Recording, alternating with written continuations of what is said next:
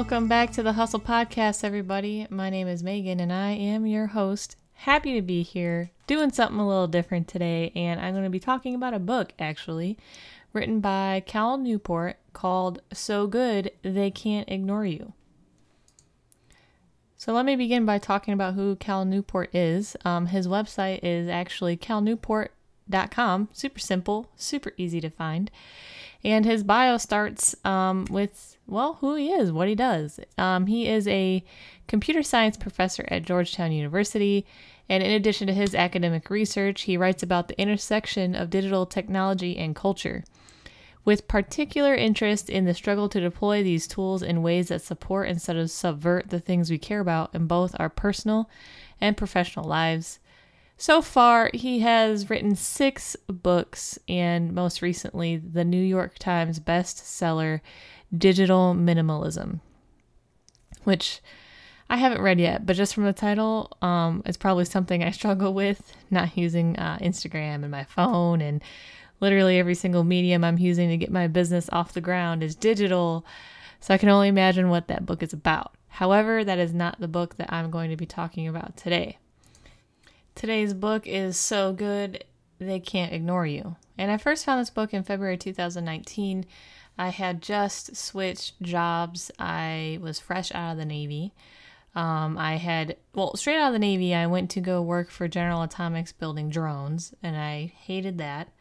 So I quit and went into government contracting, and this contract I was on, I've talked about it in an earlier episode, was called BFTN. Battle Force Tactical Network, and the first day on the job really sucked because I just felt so ignorant, like I had no idea what I was doing. It was super technical, like network IT stuff that I just was not prepared for. I literally had no idea what I was walking into. And so I found this book and I was like, okay, how do I become so good they can't ignore me, right? Because my mindset was, well, even though I'm in this job and I don't know what I'm doing, it's a job, it's paying money, and I need to get good so that way I either get promoted or I can move within the company onto like a new contract. So that's how I found the book. That's why I started reading it in February 2019, and I really enjoyed the different mindset that Cal Newport can help put you in with this book. And then, so you start reading, and literally the first thing he tells you is don't follow your passion. Rule number 1. Don't follow your passion, which had me like, okay, excuse me, sir. Well, that's how I grew up. I grew up, asking myself, what do I want to be? What's my passion? And it kind of gave me a complex for a long time because I felt like I didn't have a passion. And, when I was in the military, I just was like, okay, I work, I go home. That's it. Like I enjoyed my work, but I didn't feel like it was my passion. So clearly something must be wrong. What I like about this book is that there are no 10 steps within or self-assessment quizzes that are like, hey, 5 questions to tell you what kind of manager that you secretly are inside. Those quizzes probably are telling you something that you already know, or but you're not accepting about yourself. You know what I'm saying? So nothing like that in here, which I, absolutely appreciate. It's very real and it speaks to you. So within the first 4 pages, he talks about the passion hypothesis.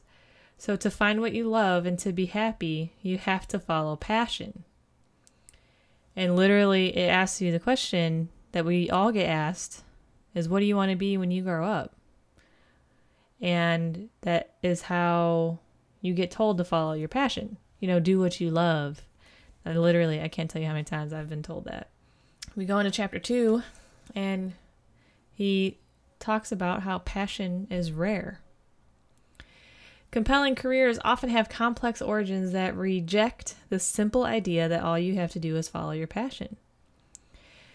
And he argues that, in fact, career passions are rare, and that passion takes time. And that the longer you're at the work that you're doing, the more likely you are to like it. And passion, he says, is a side effect of mastery. And this is where I'm going to stop the book review for a second and talk about a personal experience with this. So in the Navy, I was an aviation electronic technician. I worked on helicopters. And when I was 17 and I joined the Navy, I had no idea what I wanted to be when I grew up. I joined the Navy so that way I didn't get student debt. Of course, I wanted to serve my country, but the reality was I was terrified of getting all this money in debt at the age of 17. So I was like, well, I might as well just join the military, get out of my house, go start my life, see what happens. And I eventually, when I got to my first command, I started working helicopters. I was pretty much on top of the proverbial food chain within 2 years. I had won pretty big awards for my pay grade of E4 and was recognized, and I advanced to E5 within 2.5 years of being in the Navy, which, if you're listening and you're in the military, I know that is hard for some of you to do because of your MOS and just, how differently things work in other branches. So I was very fortunate, right place, right time, and I worked hard. And when he says passion is a side effect of mastery, I can absolutely agree with that. Because I became so good at my job, I loved it. I loved going to work every day, and I loved troubleshooting the aircraft and being right and working hard and the challenges that came with supervising a shift at the age of 19 and having my supervisors look at me and know that they could rely upon me. It all became something that I thrived on and I loved. This brings me into the longer you're at the work, the more likely you are to like it. And so I did this for almost 7 years. And there are a lot of personal reasons why I got out of the Navy and chose to live a civilian life. And I think if I hadn't gone through some things with people, certain events, I probably would have stayed in. And I did have some regret leaving. And one of my biggest fears of getting out was the thought that I wouldn't have job satisfaction.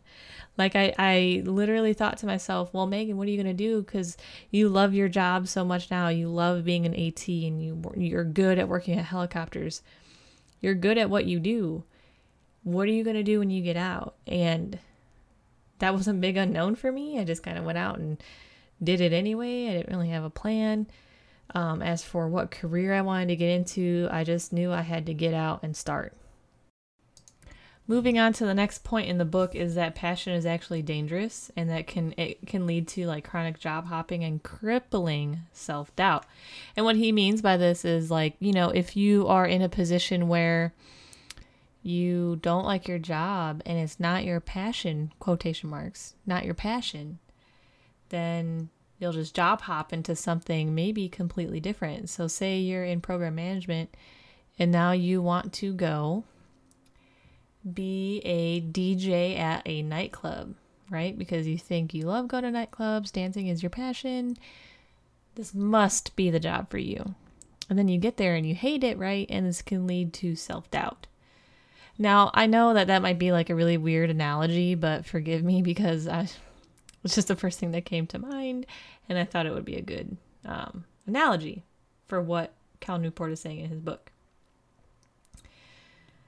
So when you think of passion and people who are passionate in their work and they like what they do, I think the first jobs that come to mind really are maybe athletes, musicians and actresses and actors, because they got there because they loved acting and they loved playing sports or they loved singing. And literally a lot of them have been doing this since they were 5. So that's their passion. And maybe that is the exception to the rule. They followed their passion, but at the same time, they've absolutely have worked for the success that they've gained. It wasn't something that they came out of nowhere and they went from being a barista at Starbucks to playing professional NBA basketball, which would be nigh impossible, but hey, if you can do it, more power to you. So he then talks about, now moving into chapter 4, which is clarity of the craftsman. And he talks about this guitar player that practices playing a little faster than he is comfortable. And I think the idea behind Cal telling us this story in his book is that if you don't make yourself uncomfortable, you won't get any better.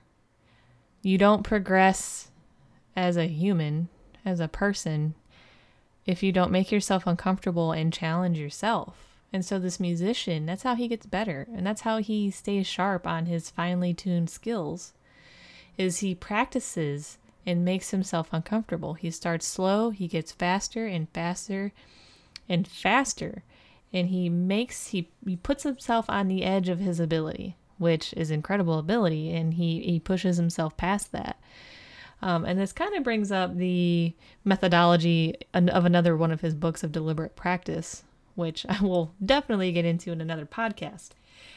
Another thing he brings up in this book is the hour tracking strategy. That is the idea of tracking how many hours you spend on tasks per week. So think of spending time tracking how much you spend on Instagram or certain apps on your phone, which, by the way, if you have iPhone, they do have that app. It's kind of hard to look at sometimes, but it's there. Or you can track how much time you spend on email. And personally, I did this for about a month. I tracked how many hours I spent on homework a week. And I actually found that if I spent at least 10 hours a week on my homework while I was in school, that I was more successful. Like I had everything done. I was good. Didn't have to rush on the weekends to get stuff done. And I kind of, I started tracking everything I was doing. And so it was a little eye-opening because I stopped spending so much time in front of the TV. I couldn't justify binge watching 7 hours of this new show, especially if I wasn't getting my homework done. You see what I'm trying to say? So to wrap up his review, I only went through probably the first 5 chapters. And this is because I don't want to go through the whole book in one podcast. But he says that no one owes you a great career and that you have to get good in order to get good things, and really plug away at getting really damn good at your job. So, I love this idea that no one owes you a great career. And I actually had this epiphany the other day because I was feeling some type of way, and I realized that I had felt entitled, and that entitlement actually is a really bad thing, because as soon as you start feeling entitled, you stop working for things, you stop hustling, you stop trying to be better and trying to evolve as a person. Entitlement will get you nowhere. And if you feel entitled at your job that you should be treated this way or you should have this role, you stop yourself. Stop yourself right there, because you're not going to be successful with a sense of entitlement. No one owes you anything. You need to work for what you want and work for what you think you might deserve. And if you don't put in that work, you're not going to get it. It's plain and simple. To finish, he starts talking about career capital. Now, if you remember my very first episode, I talked about career capital. And honestly, reading this in this book kind of changed things for me last year. Because in February 2019, I wasn't happy in my new job that I felt ignorant at. And I realized after reading this book that I needed to start building career capital. I didn't know in what, but I knew I needed to start, because career capital is what would allow me to find something I really enjoyed doing, or at least enjoyed working at getting better. So let me tell you what career capital is. It's the idea that you build experience, connections, and skill in a career field, so that way you're good and you will succeed. So let me tell you about how I am using career capital right now. Now, in my business, I sell powerlifting planners, and I am trying to get into the fitness industry. And I don't just mean posting videos on Instagram and being a influencer or anything like that. I want to become a part of the powerlifting community. I'm trying to become a USAPL referee. And that is solely just, I want to gain experience. I want to make connections. I want to become more of the powerlifting community than I am right now. And this will also enable me to stand up on my own 2 feet when the day comes that I can work for myself as a sole source of income. Because I'll have that experience in the athletic community. I'll have made connections, and that is my goal. Like, I am building career capital, and I'm also making my current job kind of work for that too, because I'm learning program management. And I know if I ever want to work for myself, I need to know how to run a business. I need to know how to manage programs, projects, finances, taxes, payroll, you name it. I need to know it. And I'm making my current job kind of work for me in that sense too. To circle back around really quick, it's actually really funny to me now talking about it on this podcast that I was so afraid of getting out of the Navy and not being passionate or not finding job satisfaction. And honestly, like, I'm in something completely different. I don't even touch helicopters or go on a flight line or go on base. I have nothing to do with the world of aviation aside from my degree. And I honestly, like, am loving it. I love what I'm learning. And yeah, you know, you have bad days at work. You're going to have bad days anywhere you go. But I'm enjoying it. I've been able to move positions 3 times. And each time has been more into what I want to do. And I'm very fortunate. I now have a really great perspective into program management at a very high level on a huge government contract. And it just is allowing me to see things that I never would have seen before. So I'm so happy. Like, I love it. And oh man, I could go on about my decision to get out of the Navy, but the idea of how scared I was and afraid and doubting myself, it's kind of shocking to me now. So hindsight is everything. And so with those decisions come, you know, it's scary, but all you can do is trust in yourself that you will work to make things work. And I knew in myself I would do that. Like, no, I don't want to go work at a grocery store again, but I knew that if that's what I had to do to pay the bills, I absolutely would. So it's all about trusting yourself and knowing that you will work to provide for yourself and provide for your family, no matter what. So with that, I am going to sign off. I do plan to do the rest of Cal Newport's book, starting with chapter 6, which talks about career capitalist examples. If you get the chance to read this book, please let me know what you think on Instagram at Hustle Podcast, or comment on Apple Podcasts, Spotify. Let me know what you think. I would love to hear it, because I think that, he just has some really great ideas. And so knowing your input would be even cooler. That is where I'm going to leave you, awesome people, for today.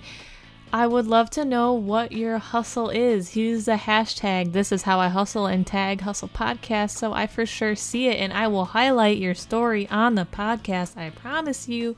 So cool. Thank you for listening, and stay tuned for our next Hustle Podcast.